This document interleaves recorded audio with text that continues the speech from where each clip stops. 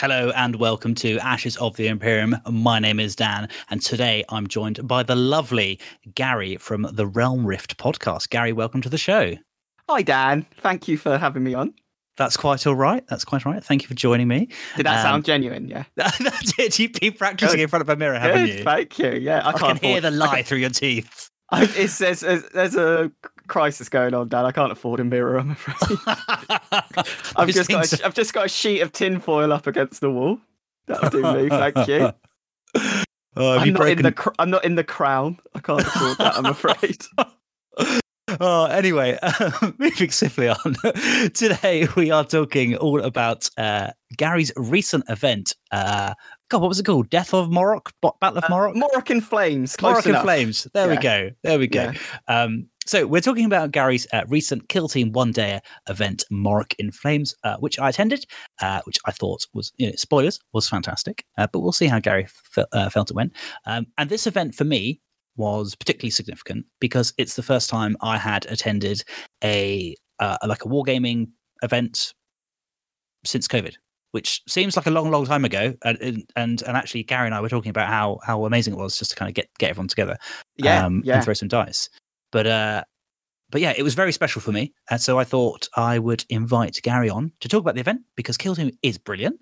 And also, there's probably people out there, perhaps, who either haven't ever gone to a gaming event before, whether that's a tournament or a more narrative event, or perhaps people out there that used to go to loads of events and because of everything that's been happening in the world, haven't found the time to get out there. So we thought we'd share a bit of love and talk about our experiences. So yeah, definitely. Gary, do you want to talk a little bit about yourself before we jump straight in? Well, I am one of the content creators for Realm Rift, basically just focusing on Kill Team right now because it's kind of like become the perfect game for me. So it's kind of where I want to aim all of my hobby focus. So that's, I was one of the creators of Age of Sigmar a long time ago. And then was on Le Triumvirate, then Realm Rift, and now I've sunk low enough to be on Ashes. So that's it. Sorry, I couldn't resist, Dad. Sorry, picking up the scraps. It is a joke. Obviously, it's fantastic, and I do appreciate being able to come on and absolutely talk your ear off about how Kill Team is the game that everyone listening should be playing. Oh, controversial, bold claim. That is a great little segue onto Kill Team as a game itself. So, what is it? Going slightly off script to the questions about the event. What is it about Kill Team that appeals to you so much? Well, first round. This might be like the first hour. So here we go. So basically, there's been 2 editions of Kill Team. So we had the original edition, the first edition, that was, for me, I absolutely loved the initial release of it. I thought it was fantastic. It was basically like mini 40k. I really enjoyed it, and then quite quickly they started to add expansions that I just wasn't really a fan of. Because you had stuff like commanders straight away, and it was a really odd thing to get my head round because it was you instantly had like Space Marine captains in this. Like, I really like the idea of the small skirmish kill teams. Like, actually, they're doing a really important thing, but they're not in this huge battle over a planet. They're off to one side trying to take out this, fuel reserve for the enemy that would affect the big battle and stuff like that. I really, almost a lot of the Gaunt's Ghosts stories. Yes, and in fact, if people haven't read Gaunt's Ghosts, but they have seen Rogue One, the Star Wars film, I think I've got a Rogue One reference later as well. Which is fun. Sorry, mate, I haven't. I'm stealing his sandwiches there. It just cements that idea, which is great. But in that film, so sorry, spoilers if people haven't seen it, and if you haven't seen it, then just pause the podcast now and watch it because it's brilliant. Obviously, when they're on the planet, they send in their first team to kind of switch off the shield system, and they kind of sneak them in. And there's like 7 of them or 8 of them or something like that, right? And for me, that's the kill team. and then they switch off the 100%. shield generator, and then like the fighters go in, the fleet goes in, and then and that's when the 40k starts. Totally. That like that whole trope of like an elite band of, and it's that kind of like, is it Rambo 3 with like, Rambo, come out for one last mission, we're getting an elite bunch of guys together, or the Expendables. It's just, there's this really like cinematic cool vibe about getting a little ragtag bunch of people together and going often, and obviously in Kill Team it's more balanced, but often in these kind of narrative stories you see these small little bands going kind of against the odds as like the underdog, and that itself creates some cool little narrative moments. Totally. But so we had the first edition, which was I still enjoyed, but kind of fell to the wayside for me because they started adding things that I just personally didn't enjoy playing in the games. We had commanders, and again, as you say, like you had like captains on the field, elites, and then suddenly you've got like Terminators, and then like for me, Kill Team expansion Titans was the sort of the straw that broke the camel's back for me. Kill Team 40k, Kill Team expansion Warlord Titan. So the second edition was released last year. Yes, maybe no. Yeah, last year, I think. Yeah, the time has all blurred into one because there's just no time anymore. Like, and you've just had a kid as well, so pandemics and children just means as soon as you get a child, that's it. All time is very relative. So yeah, I've just absolutely been beaming over the new edition because it is exactly what I wanted Kill Team to be. And it's just all these like basically troop choice based kill teams. And also now you start to see these real like unique kill teams that like wouldn't just be a unit in 40k. It's actually like they've released it for kill teams specifically. And I think that was I've just really enjoyed that, where before it was 40k models in Kill Team. Now you're getting Kill Team models in 40k, which has just been great. And it means I can get those little. I can't focus or even currently buy a full big game army. It's just too much of a time investment for me, particularly as someone who does not at all enjoy the building stage of the hobby. That's just not for me. And this gives me that little like dopamine hit of getting an army done, but on a much smaller scale. So I've got just as much happiness and pride over finishing a Kill Team as I have finishing one of my AOS armies in the past. And space-wise, it's only one of the little GW boards. I can't remember the exact size. And also, the other thing I absolutely love doing is building a battlefield. And terrain is awesome. Exactly. And now you can do that. As Dan has witnessed himself, I've done that like 10 times over with completely different styles. And that is just as much fun now as it is doing the creating and painting the kill teams. And for me, you talk about like the kind of scale of it. For me particularly, I have all these crazy ideas, and I have all this kind of like hobby butterfly, like, oh, I could do this, or I could do that. I could do like a whole Blood Axe Commando force. It's like, no, you just all you want to do, Dan, is take a couple of Imperial Guard vehicles and put orcs crewing them with heavy stubbers and heavy bolters. You don't actually want a full army of it, do you? It's like, you want that one. You want that one. You almost, what you want to do is make a diorama. That's exactly it. Absolutely. And in Kill Team, you can very much do that. As we'll get onto, people did display boards that look like little mini dioramas, and you can do all of that super sweet stuff in this game. I love it. I'm a huge fan. I'm a convert. So let's talk about the event itself. What was your intent behind creating the event, kind of to start with? Well, I kind of want, whenever I do an event, it tends to be, I want to build an event for people who are new to a system to be able to come and play and just like meet new players themselves and most importantly, make new friends by the end of it. is always a big aim for me. And I think if you come into an event and you know everyone there are, you know, veteran players, are know 100% what they're doing, and it's very match play orientated, it's probably not something you're going to feel super keen on doing.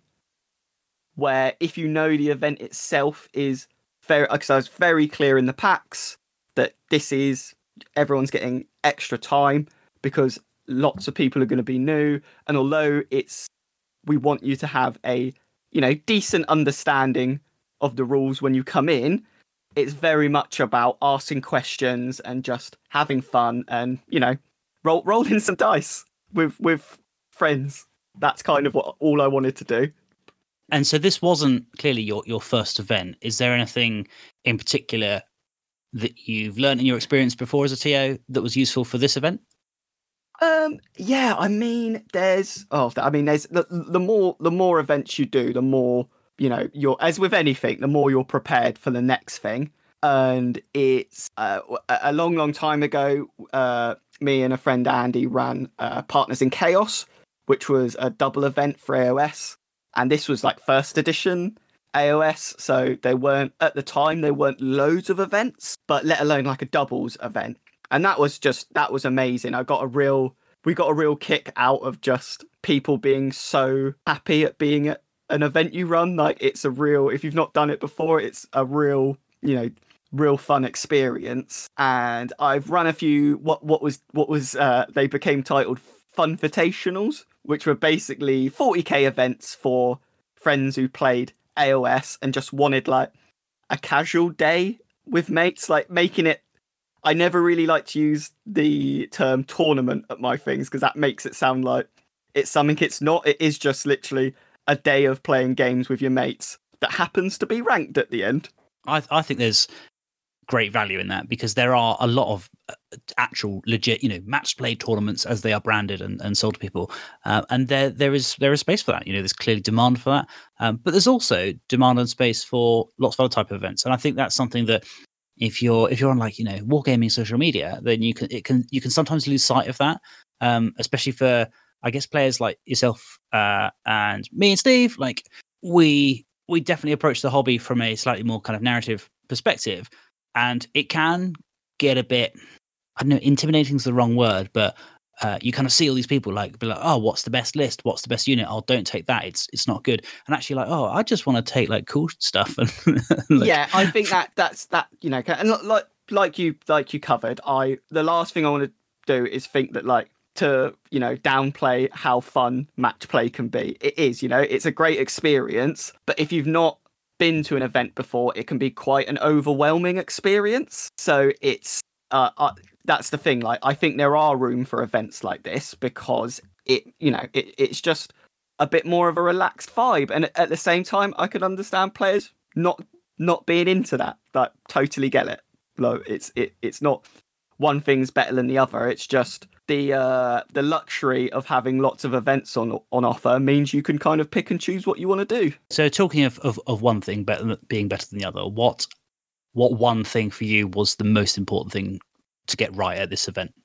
I think I've kind of been thinking about that as like a bit like the Swan effect, where I think as a TO, it's really good to just look calm and make people feel calm as you do stuff, because you don't want someone, you know, huffing about and being like looking like they're being completely overwhelmed, even though, like, the event you came to, my mind was racing the whole time, making sure like people were getting through their games, making sure everyone was happy with what's going on, you know, making people feel calmed, welcomed, safe. It is that, as we discussed before. I think coming out of lockdowns, I myself included, still feel a lot of anxiety around like these sorts of get-togethers and experiences. So I wanted to make that environment to be as calm and relaxed as possible. So for me, that is kind of the most important thing at the moment. And so before the event started, were there any like specific concerns you had, or what were you most worried about? Oh yeah, yeah. It's it's a toughie. Kind of just making sure that I just remember everything. My mind's an absolute sieve at the moment. So just making sure there wasn't things like I mean, literally 6 a.m. in the morning, I was printing out score sheets because I ticked everything else off and hadn't put that on my checklist. It was like, it's just, yeah, just be as organized as you can be was really one of the most important things for me. And I think even your laminator broke, didn't it? So don't. Why did you bring it up? Dad, why did you bring it up? Oh, I've just gotten over that. We've had the burial and everything. Oh, dear. Give me time to grieve. Yeah, if you know me well, then you know how much I absolutely love laminating stuff. And when she gave up the ghost the night before, I just, yeah, it genuinely hit me hard that it failed halfway through laminating something. It's like she just couldn't get past that last hurdle. But you know, poor little beast. Exactly, it done well. Did really well. I just wish it could have gone a more dignified way. So you mentioned about making like lots of different kill zones and things like that, but playing within those kill zones, was there an approach that you had to deciding sort of specific missions? Did you have like a kill zone in mind? You thought, oh, this kind of mission will be great to play in that kill zone, or that kind of thing. How did you approach that? I'll let you into my extremely, listeners, you might have to write this down because it's an extremely complicated system I use to decide on the missions. So the first event, all the missions in the Kill Team book are labeled like 1, 2, 3 point something. So the first event I ran 1.1, 2.1 and 3.1, and then this event I ran 1.2, 2.2 and 3.2. So the next event I'm still thinking about which ones I need to run, but yeah, that's it'll be a real mystery for people to turn up to see what missions I run next time. It's one of those things. I think if you really wanted to bury down into like the fine details, yeah, you could definitely try and do different missions for core missions for every table without a doubt. But I think knowing that I was going to be the most experienced Kill Team player there to answer questions about basically everything, I needed to know that everyone was kind of on the same wavelength when it came to missions every time. So I'm not basically trying to answer wrong questions for missions. I made sure I triple read all of these so I could give the right answers. Yeah, you don't want to be worried about, which table are you on? Oh, therefore, which mission you on, and having to worry about that. But you did which is why I decided to add the narrative stuff to make stuff even more complicated. That's what I was going to get to. So you did add your own little, I suppose, Gary sprinkles on top, didn't you? Yeah. Oh, that is not a product I'm making. Just so that sounds. Subscribe to your OnlyFans for a bit. Yeah. So yeah, basically, I wanted to have a little extra theme a little extra themed mission to go along with each kill zone. So it was based around the kill zone. And in my head, it was kind of just like, what if an action movie was going on this kill zone, what would be the scene that's going on? And it tended to be a simple little extra thing you could do. But the way we scored the event was there was a prize that you could go for that completely ignored those. If you wanted to make the experience as simple as you wanted, you did not have to participate in the narrative sections whatsoever. That was totally up to you. And I think that is something I will probably continue doing going forward because it just works. Did you find there was much of a take up on the narrative things? Oh, yeah. I think the only time people didn't is when they genuinely just forgot there was one for the table. Yeah. So no, there was, and we also have a growing amount of players that kind of forfeit the actual mission just to complete the core mission, just to complete the narrative mission, which is really fun to see. Particularly, there was a last tape. We've got I painted up the cargo hauler, and one of the missions was basically either you could get the cargo hauler off the table, or you could blow up like the payload that's on it. And I made it completely open for people to decide on, how they wanted to do that. I gave it like a defense and a save, etc., etc.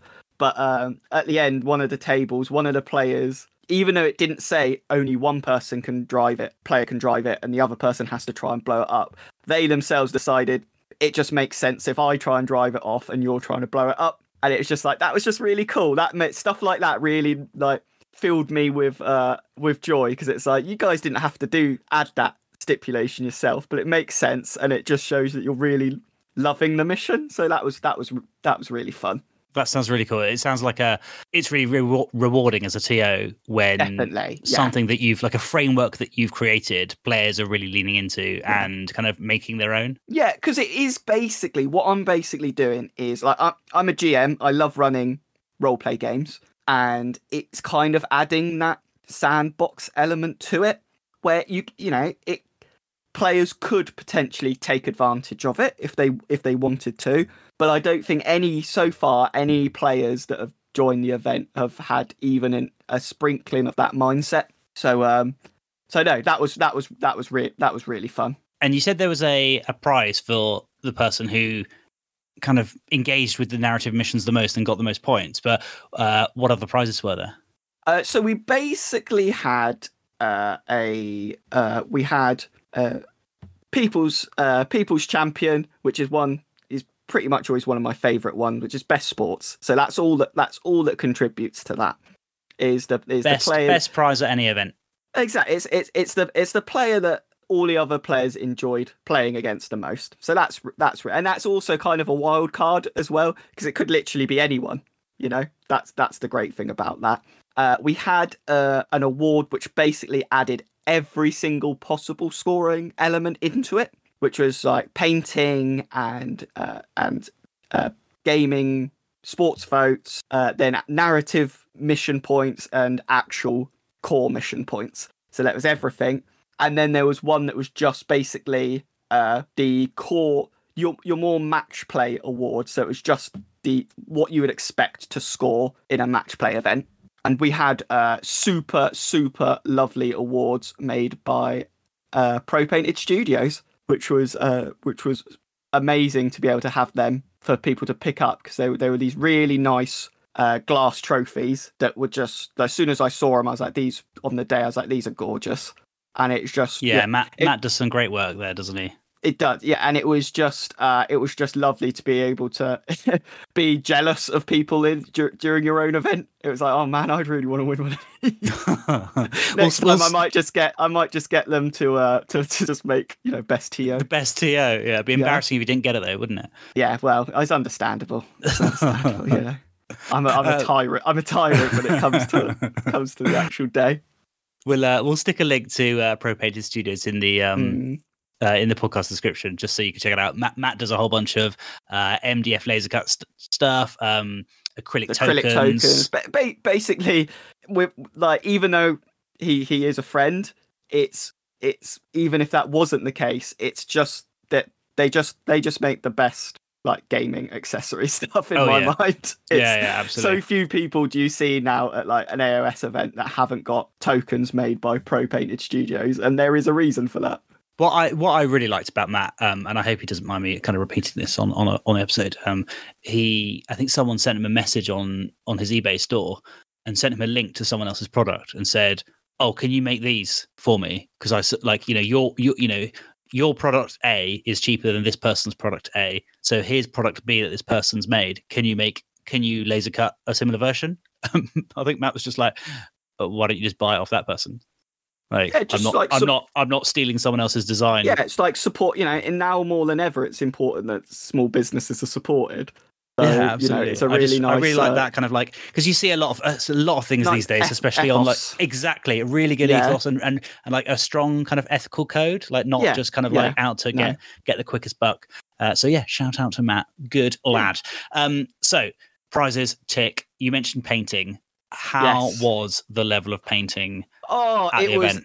I hope you agree. It was absolutely phenomenal. Like, genuinely blew me away. What the effort, and again, another spark of joy is that from being a TO, knowing that was done for your event, it's just it was. I mean, there was a high level of hobbyist there anyway.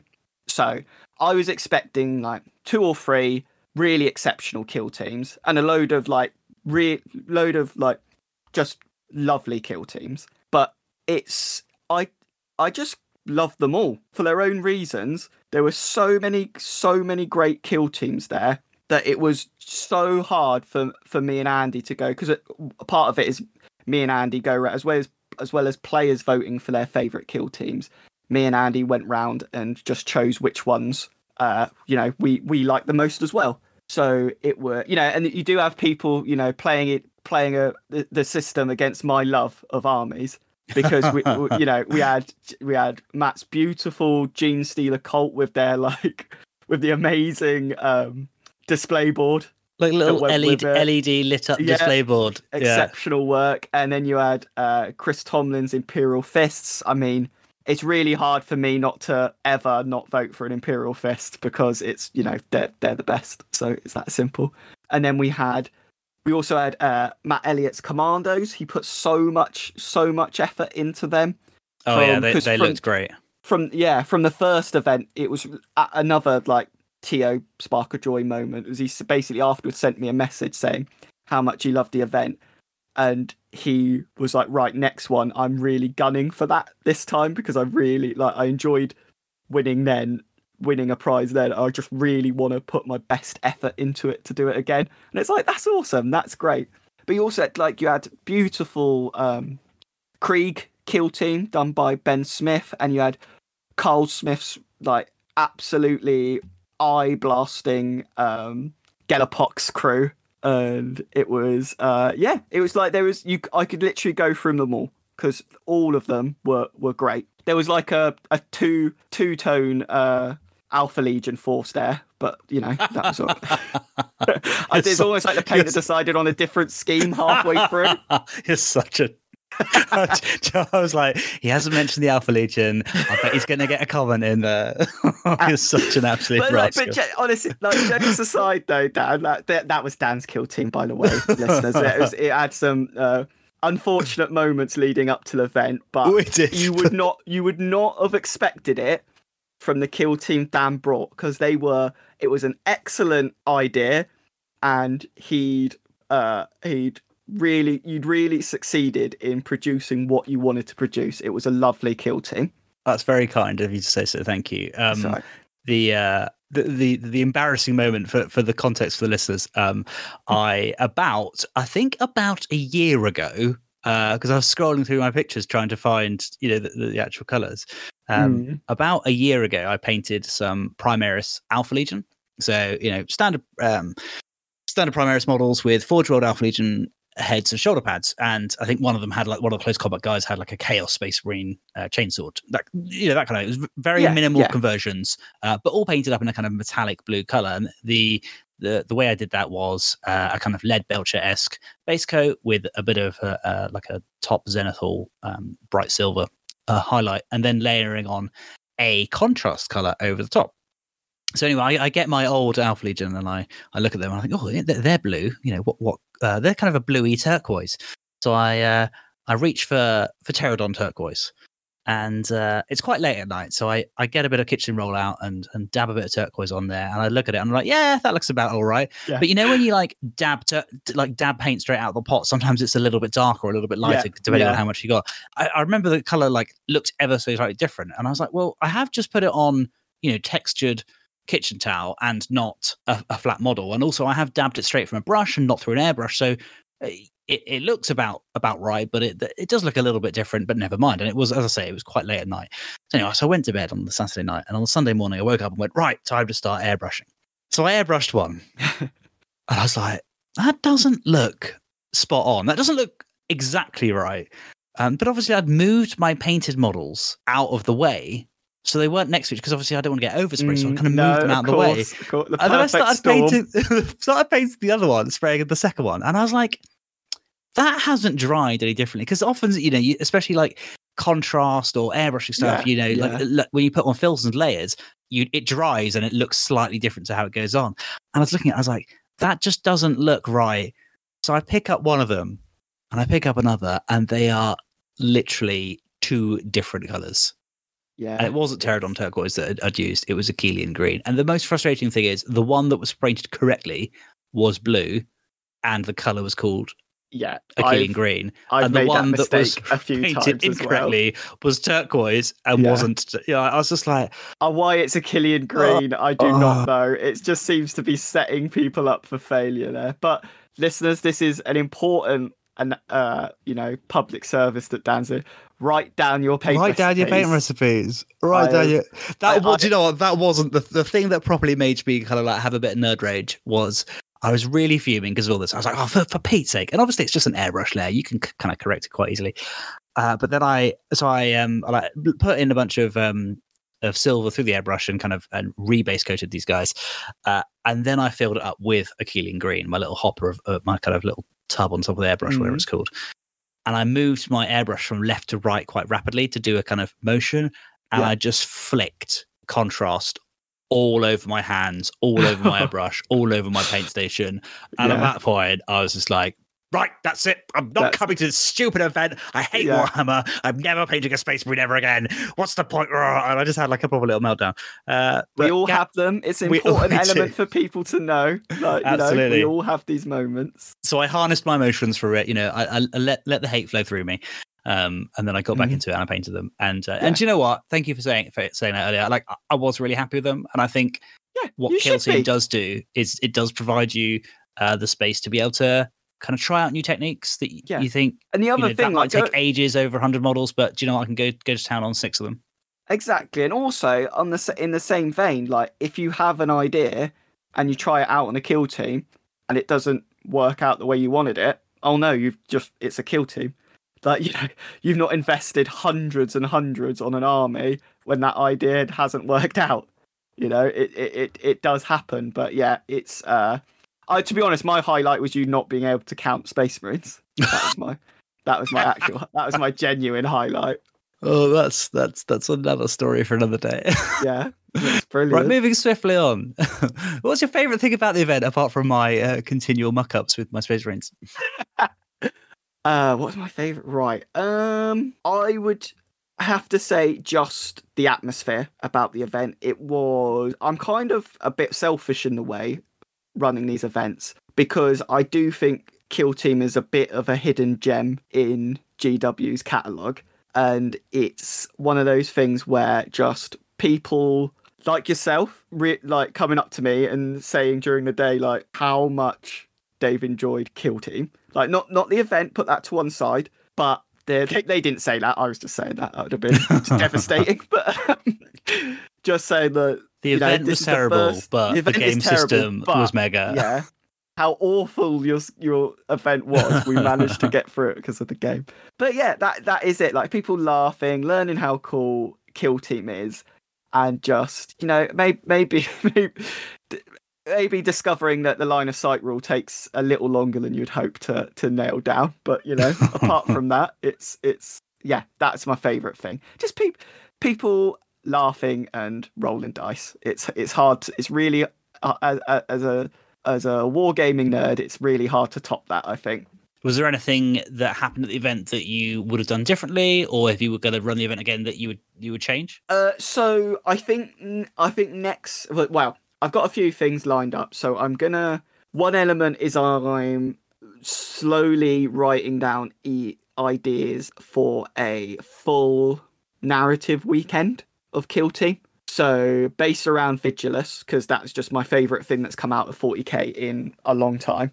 And I've wanted a full like team weekend of Kill Team. That was slightly confusing. But like, so you have not necessarily like Imperials, Chaos, but more defined groups, and make it very, very narrative based, and then almost like RPG element of being able to upgrade stuff and stuff like this. Anything with upgrades. Just this is the second episode in a row that I've talked about Mordheim, but like anything that has like a chant that you can roll on afterwards. Yeah, well, in my head, even a bit more out of it than that, it would literally be almost like, in RPGs where you get the ladder system of upgrading stuff, like choosing one thing leads you down a certain ladder to get you different upgrades. Oh yeah, like a skill tree.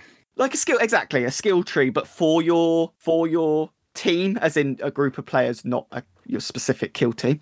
That's very so, cool. you know, you could be more running down like a comms line or equipment or, you know, all stuff like this. So different. So when you roll different things for the event, you different things will help you improve it. Probably the worst explanation I could have given, but I know what I'm saying. I also wanted to add a mandatory Saturday night dinner, which is going to kind of be like a murder mystery thing, but set in 40k. That is very cool. I love it. That is needless complications. But there you go. That's what me. could That's possibly basically going to be wrong? my autobiography. Gary Hennessy, a needless complication. What was your favourite kill team overall then? Not necessarily which one was best painted, although I'd be curious to know which one did. What was your favourite personally? Yeah, I mean, as I said, like there wasn't. I don't think there was one person there that didn't put their full effort, if not more, into their kill team, which was beautiful to see. So this was so tough. It was so tough. But I really hated this question, Dan. I hope you wasn't going to ask it, to be honest, because there's so many lovely things. I think I can't pick one. I'm going to pick two. It was Chris Tomlin's Imperial Fist and Matt's Genestealer Cult with Matt Elliott's Commandos just coming up behind that. But it was because Imperial Fists, I love Imperial Fists. It's just my favourite. They're my favourite Space Marines. And Chris did them exceptionally well. And I loved Matt's colour scheme take on his Genestealer Cult. They worked really well. And the overall package he produced for them just worked so fittingly. Yeah, I thought they were fantastic. Chris is a phenomenal painter, and I've always loved his work. But his Imperial Fist work were actually my favourite too. They were fantastic. Yeah, but as you say, it's so hard to choose. There are so many. Like I think the models themselves, they're so characterful that it just lends themselves to being a fantastic. Yeah. You can see Genestealer Cults like being just designed as a kill team. It's just, you know, what they are. And Matt did, you know, made extra models that wouldn't be for a Genestealer Cult army to make it look like just for a kill team, which is really nice. Like that little extra mile like goes a long way. Oh, totally. Yeah. And I think the difference between the armies is often, I suppose, in the style as well. Like a lot of the kill teams were in very different styles. So again, sometimes it's you know, when you're looking at things that like Golden Demon, often the things that win Gold Demons are in quite a similar style, so you can kind of be like, I can compare that to that quite easily. But when you have like hobbyists with very different styles, it's quite often to be like, you're like, I like that because of this, but I also like that because of this. And that's great. Like that's great to have so many different elements come together on one day. It's fantastic. Like you had a gentleman there called Rob with his Galapox had done like lots of like the what's it called, like the Yoo-hoo glue to make everything look like really sticky, and that worked really well. Like perfect team for it. They looked great, and I can just go through the entrance list and say why I loved elements of each one of their team. Love it because it's just true. It's easy to say because it's just true. What about your own work? What was your favorite kill zone? I think definitely the cargo port. Okay, based off the kind of narrative of it all. A kind of a mix, because this is why I was going down the Rogue One route, because it's just like you have 40k with all these like super invocative battlefields of like giant fauna and flora and all these absolutely insane things, and then what we're playing on is basically like a cargo depot. which is that's the thing. That's like the same thing. That was my Rogue One reference, where that's just a super fun. There's the newer Star Wars RPG. The first book they released was called Edge of Empires, and I loved it because it's like so far away from Jedis and Sith. It's just literally about like smugglers and scum trying to get by, basically. And I just really like that. I used a board from the first edition Kill Team, which was just like a cargo port board, and used the new Nakmund Warzone stuff And I just really enjoyed it. It had like, had a hangar bay, it had a crane, it's just lots of things I really enjoyed about that board. I don't think gaming wise it was the best board, which I will very much take on board for the next event to change that up a little bit, because it's one thing to look the part, but you do also want it to be able to be playable. You don't want people to not be enjoying playing on a board, because that's it's just not right. Yeah, no, I completely agree. And I suppose finally about the event, before we move on to some questions about your own hobby and projects, what advice would you give to anyone looking at kind of maybe doing something similar, like starting their own Kill Team event, or maybe jumping into Kill Team themselves?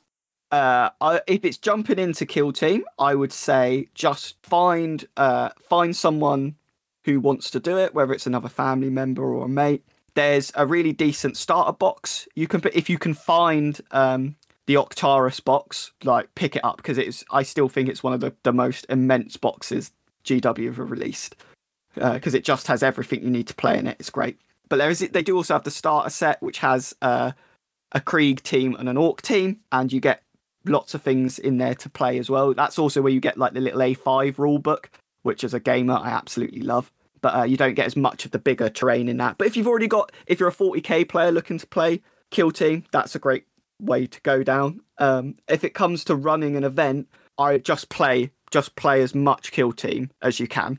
It sounds silly, but there's so many like little situations that can come up within a game that the more you play, the more likely you are to have experienced that situation and therefore be able to resolve it quickly. Yeah, I think the game itself can actually come across as quite intimidatingly complex, because it's got these ridiculous symbols. That's a thing into its own. You can, if you can get past the symbols and just go for like the colours that those symbols are, then that kind of gets past my slight annoyance at the symbols chosen for the game. But yeah, I suppose once you get past that, once you kind of be like, okay, cool, I'm going to compartmentalize that. It's a bit weird. It doesn't make sense. It doesn't kind of align with anything that I've learned about geometry as a child, or anything that in my experience as a wargamer so far. Yeah. But let's just park the fact that that's the case and just kind of roll with it. Yeah. It is actually very intuitive. Yeah. So there is a bit of a kind of cognitive dissonance where you're like, I do not understand about this, but it's very understandable. Totally. And I can, I'm the first to explain to people as well the things that, I'm not as glowing about the game with. And they're so minute, but there's a lot of like completely changed terminology if you've played other GW games to this one, which is like, they're not turns, they're turning points. And they're like, and you retain dice rather than making saves. Yeah, it's just basically got maybe it's you're just assuming coming into the game that playing other GW games it will have a shared language, but it's very much got its own defined language. So you kind of have to you always have to think of it as you're playing a different company's game. Yeah, to like that's work right. through that. If you didn't come with if you came into this game and read all the rules without any knowledge of Warhammer systems before, it would actually be a lot easier to understand. Yeah, because I actually think it is written very well. Yeah. Like, it's just, like you say, you come up against words like retain, and you're like, oh, okay, what would I expect from playing Games Workshop games? Do I think retained means, it probably means after saves, etc., etc. But it's not. And it is very defined in the rules what retained is. And it's like, that's good. That's a great way to be doing it. So, it is just getting past that. It's not really got a shared language with other GW games. So I suppose the advice from me certainly is to kind of fight through that initial discomfort of like, this is weird, it's a bit different, I'm not sure I like it. Because once you kind of push through that, the system actually makes a hell of a lot of sense and is actually quite intuitive. Yeah, the other thing, like, as well, because we like, I always like to joke about line of sight, because there are lots of like in the rule book itself, you have all these pages, and then like the line of sight rules are on this really dark, like double spread, and it's like, oh, you really build it up to these rules. But I remember reading, I was either reading a design diary post from GW on it, or one of like the interviews on it, where like the line of sight rules were made like irrespective of what the model looks like that you're trying to draw line of sight to, because they wanted, although GW, wants to make these super cool like dynamic models, because that's what, you don't want to paint 10 soldiers who are lying down hiding, even though that's probably what a kill team would be doing. So the line of sight rule kind of tries to get round that element, so you can have super dynamic models as well as having them represent being sneaky. Yeah, and I think so it does work that way. Have a Deathcore Krieg trooper like running with his legs, running out behind him, and his bayonet poking forward, and like a big aerial Vox on the back of him, and not have to worry that he doesn't fit behind a wall because if he's got all these things sticking out. You just say he is hidden, so you can't see him. Yeah. The other thing as well, I think if you're getting into the game, the one of the biggest benefits I've had playing against people in Kill Team is just explaining to your opponent what your intention is. Oh yeah, and that really helps. So just if I was playing you, Dan, I could just go, right, I'm going to put this guy on conceal and hide him here. My intention is not to be seen by those models. Do you agree that would be the case? Yeah, absolutely. And that works. Something that we used to do a lot in Infinity. Yes, yeah, exactly. And it is one of those things where, I mean, that's good for any game, I think. So there's no like surprise, because surprises in games are a bit rubbish when it's you that's on the bad end of it. So it's I think just trying to say like, this model's going here. I'm not putting it on conceal because it should still be able to be hidden because it's behind obscuring bit of terrain, and then it's the easiest way to go about it, I think. Yeah, I think that's fair. That's fair. Yeah. And what about any advice to people looking at running similar events or trying to get people involved in Kill Team as a community? I'd say do stuff like running demo nights. I think are always good. Like if you've got a local games, we're really lucky here because we've got a few really great game stores nearby. The one I run events at mainly is in Toyman in Poole, because it's just a great gaming space upstairs, and all the staff are super lovely. And Pete, the owner, is just a genuinely fantastic guy. So it's really nice to be able to support a store in your own way. And so I would say run some demo nights, and then check out what you can. There's a lot of good content producers for Kill Team on YouTube. My gut is that currently you have a lot of like more competitive edged content creators producing content for it, which again, it's a game. I think that's what's great about the game. If you want it to be super match play, you can totally make it that, and that's great. And if you want to do more narrative stuff, you can do that as well, which is really cool. But there are lots of different things you can find on YouTube based around it, which is great. But yeah, just as it has been for me, slow and steady wins the race with it. And what about yourself? Are you working on any particularly interesting Kill Team projects at the moment? I'm not sure how interesting they are, but I'm doing some Tau Pathfinders. It's quite even though they're kind of a newer kit overall. They're just one of those model kits that are like legs, body, arms, head, and that's it. It's like, for someone who hates building models, that's really sweet. Like that's really just good. It's not like 4 bits to make an arm or something. Did they bring out a new sprue for that Pathfinder?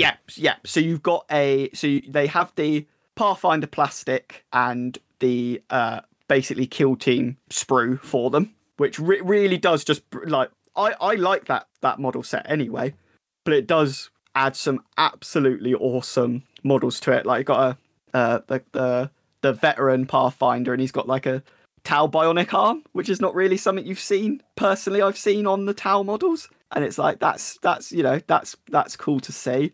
And you've got like a different sniper rifle for them, and because like the normal Tau sniper rifles are like those kind of video game ones they plug into from my memory, if my memory serves. But you've got like a sniper rifle version, a demo guy like lobbing a grenade, which is really cool. And so yeah, and it does really work. You have a lot of kill teams that are the standard 40k models plus a kill team's like specific sprue for them. That's what, like the Chaos Legionnaires is another one. They work really well with that. That's super sweet. And yeah, it's really cool. I love that guy that's throwing the grenade, the Pathfinder guy. Like where the grenade is like literally just left his fingertips. Yeah. It's what I love as well. That I didn't realize how big the recon drone is for the Pathfinders. Oh yeah, the chunky one. Yeah, so you can have It's one huge. of those in the team. That's cool. So I just love the idea of this Tau Pathfinder team being like super sneaky, and then this thing just going bob, bob, bob, bob, bob, bob, like behind them with a burst cannon. Like it's like the least sneaky thing ever. I absolutely love it.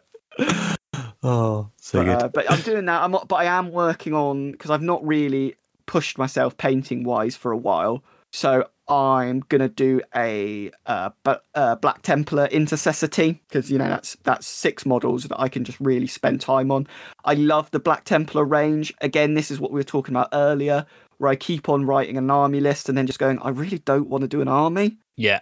But a kill team is something I can definitely do, because I keep on banging on about how much I want that Crusade squad just to have White Dwarf kill team rules, because it almost seems built for it. Oh, it does, absolutely. But I was thinking that I've got because I bought the Black Templars like army box. Yeah. So and I used, back in the day, back in several editions ago, had a Black Templars army. So it was really exciting to see that range getting refreshed. And much like yourself, I've got maybe like half an army's worth, and I just haven't had the kind of motivation to finish it. No. Whereas actually, if it was just one squad, you build 10 guys and only use 6 of them in the game, like perfect. Yeah, exactly. That's the thing. There's also so much like variety in the actual models themselves. You have shooter guys, combat guys. You have the guys with the kind of incinerator flamer things. You also have the kind of initiates and acolyte. The difference.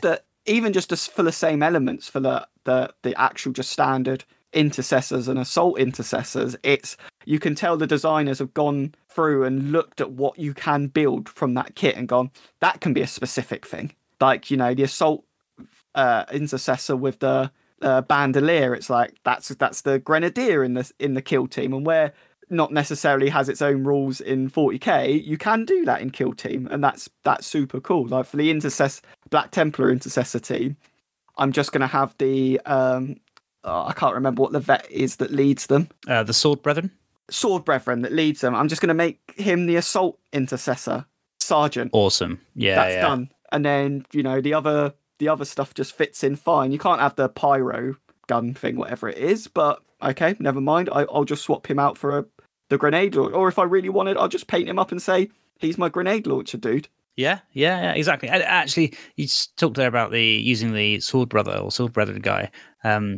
It allows you to be a little bit cheeky with your model sometimes, because you don't have to use them as they are, because everything is very simple in Kill Team. So, for example, to make my Space Marine Intercessor Sergeant look different, I actually used the body of like one of the Space Marine captains from Indomitus, but just armed him like a sergeant. Yeah. And actually, you've got this model with a lot more bling on him. He's got like a kind of tabard and stuff. But you just think, that could be a sergeant. He's just dressed like that. Yeah, exactly. That's just a bit flamboyant. It's his style. Yeah. He's flexing it. And like when you read in the Black Library novels about Marines, that's what they're like. Like we've watched the video. They've made the video of a Marine getting armored up and stuff like that. All the little entourage every Marine has that goes with him into battle, but it's just not represented on the board because you couldn't. Yeah.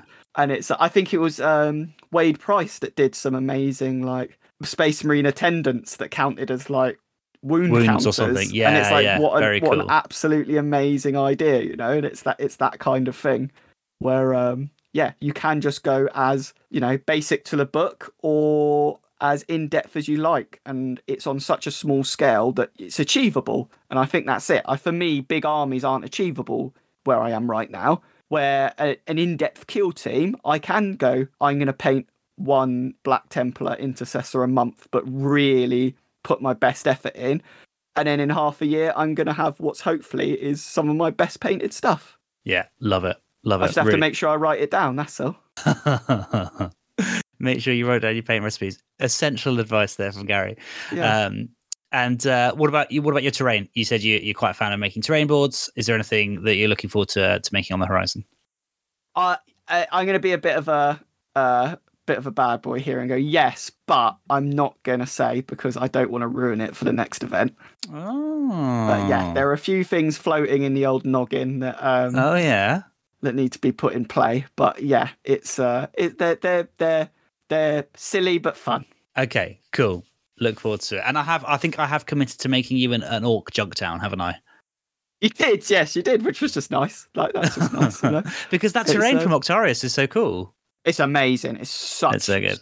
It's one of those pieces like terrain sets as well that you can, and no judgment at all.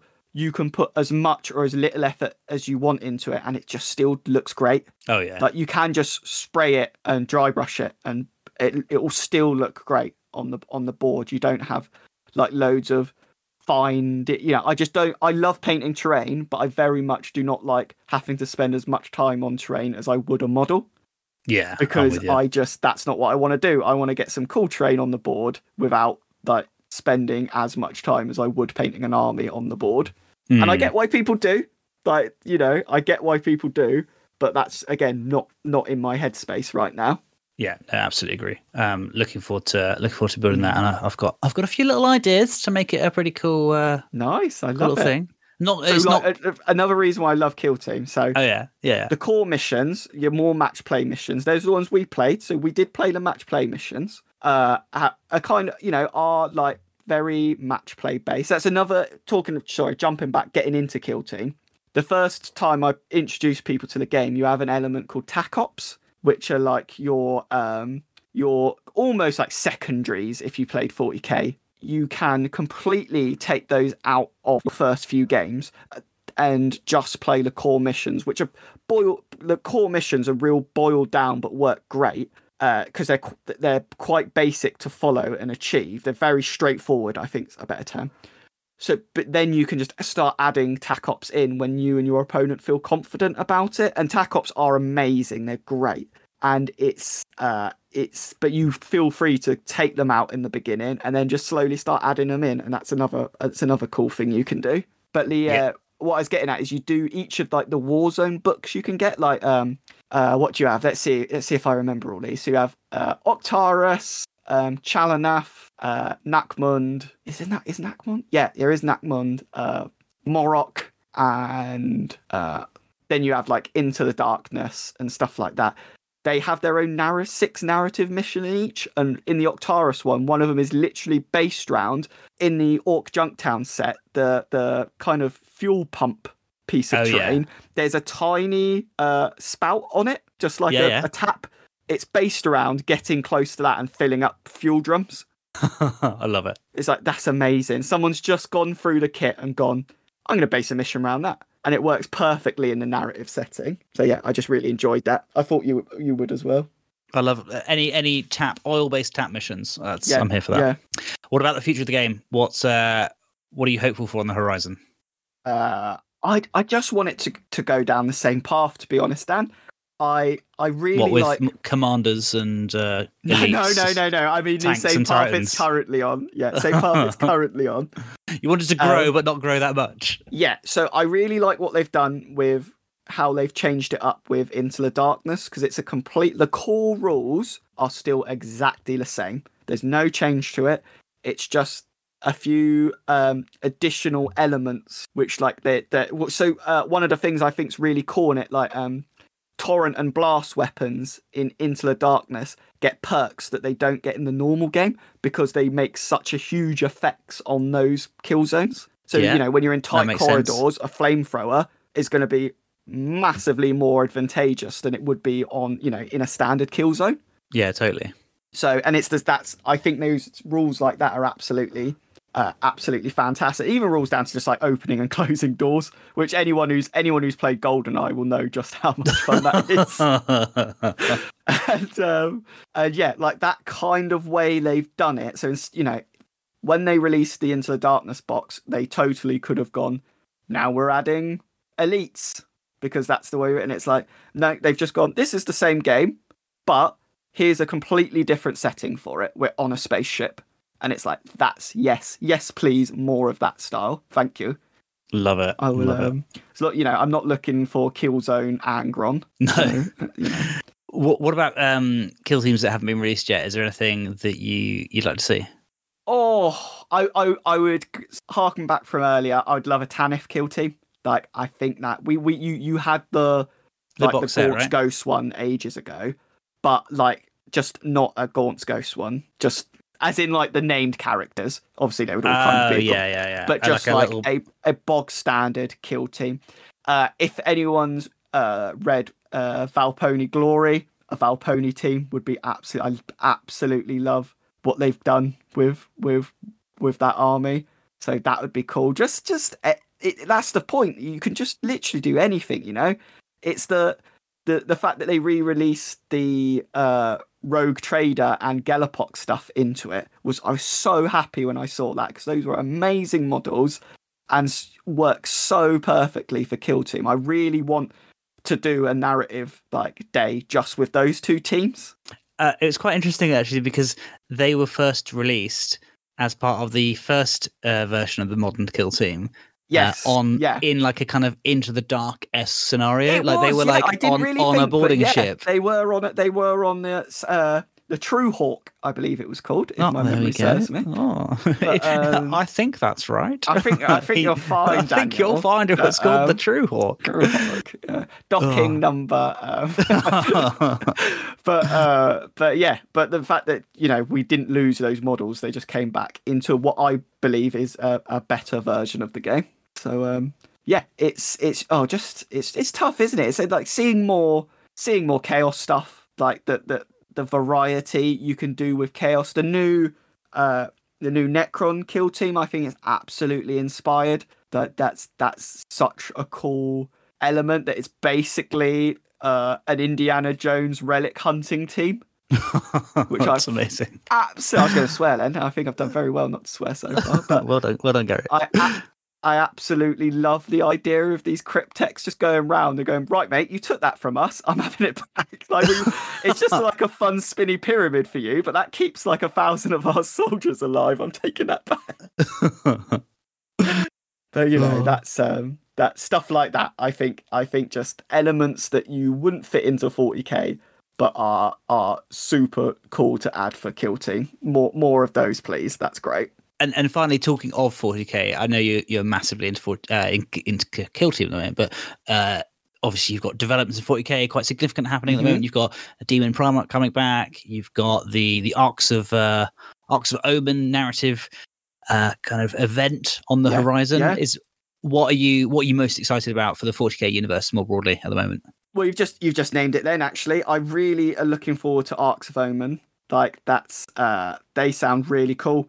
Like the I think it's boarding actions is the kind of thing that it's the game that it's going to be based around, which I might be completely wrong with this, but if I remember, it's 500 point games on basically 2 of the Into the Darkness boards. So that is peak sounds for me, great to me. Absolutely peak 40k. Yeah, because I think also it will just be, I've got 1,000 points of Death Guard. I really enjoy doing that 1,000 points. I've got the rest of the army to do. I don't really know when I'll feel pumped enough to do that. But now it's like, oh no, I can just use this in this version of the game. And I'm totally up for that. I think that'll be super. And again, my Imperial Fists army, it's not a 2,000 point army. I build armies in such terrible ways where it's just, I don't really think about lists. I just build stuff and then go, like, I like this model. I will have 5 of them. You can only have 4 in your army. I don't care. I've got 5. It's more that I agree to games and then just go, oh, Matt, I agree to a 2k game and I've got like 600 points. I just assumed this thing would cost a lot more than it does. So, but you know, the idea of more an elite troops based game, I think sounds really cool. So that is very much what I'm excited about for 40k right now. Not Awesome. not that I'm not excited to see stuff like the new Angron model, and obviously that's all. Or like the whole, I got really excited about seeing all the new Cadian stuff, and I was like, oh, am I gonna do? Is this gonna break my stance on it? And I'm gonna do a Cadian army. I was like, oh no, wait, I'll just buy a Cadian troop set and do a veteran guard team of Cadians. Absolutely. There we go. You can scratch that Cadian itch. Yeah, exactly. So I'll probably get the two kits I really want are the command squad and the standard troopers. Boom, there we go. That's probably just going to be, that'll be enough to do a kill team. Perfect. Tick VG. That's for me, like that is what kill team is most attractive about. Like that whole vibe of I can just pick a box that I like and that's my project done. I don't need to worry about it being a certain size or having to build 4 of a certain squad. I can just be like, I like that box of toys. I'm going to build it. I like that. Yeah. That'll do for me. Yeah, exactly. It is one of those funny things, isn't it? With like 40k, it's like, I really want to paint this one soldier. It's like, no, you're going to paint 20. Like, I don't really want to paint 20 per squad. And the rest. Yeah, exactly. Like, I really like the Leman Russ tank. Good. Do you like 12? No, not really. Oh, that's a shame. That's what you're doing.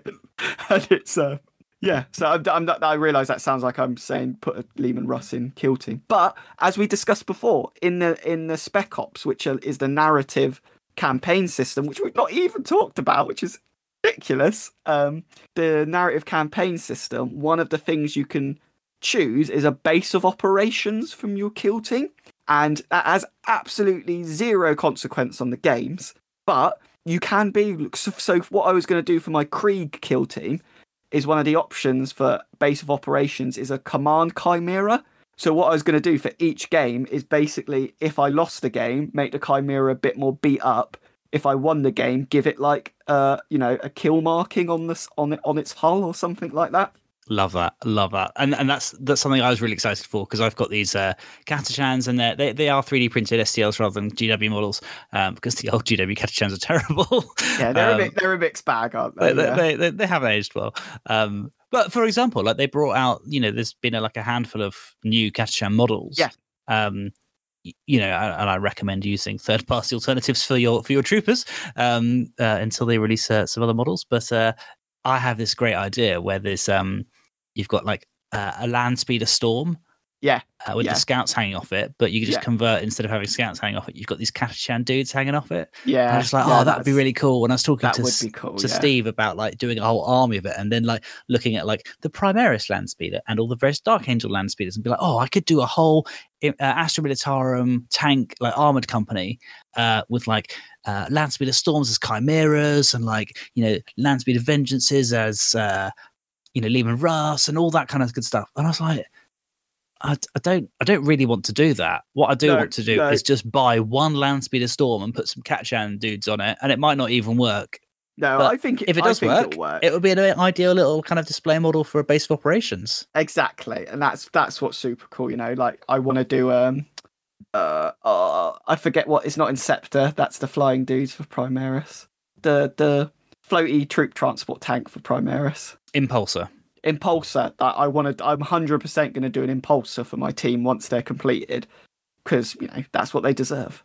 But, they're very cool. Even though obviously you get 6 models and it can only fit 5, maybe one can just like chill on the top. Suspend my disbelief that 6 super gene enhanced humans can fit in that floaty tank.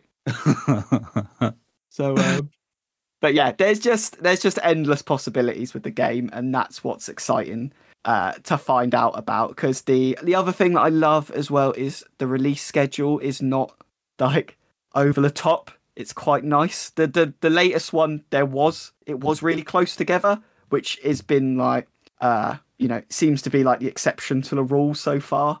I think we're approaching Christmas, and there's always a bit of a there's like those 2 weeks where they don't release anything. Yeah. So 100%. They kind of like squeeze quite a lot in towards the back end of the year, don't they? Yeah, exactly. And it did have the Kassakin in, which are the Imperial Guard are coming out now. Great. So models. It makes sense that was out a bit before then. Yeah. But absolutely exceptional models. Like they are super hench as well. It's amazing. It's exactly what you'd want from your Kassakin.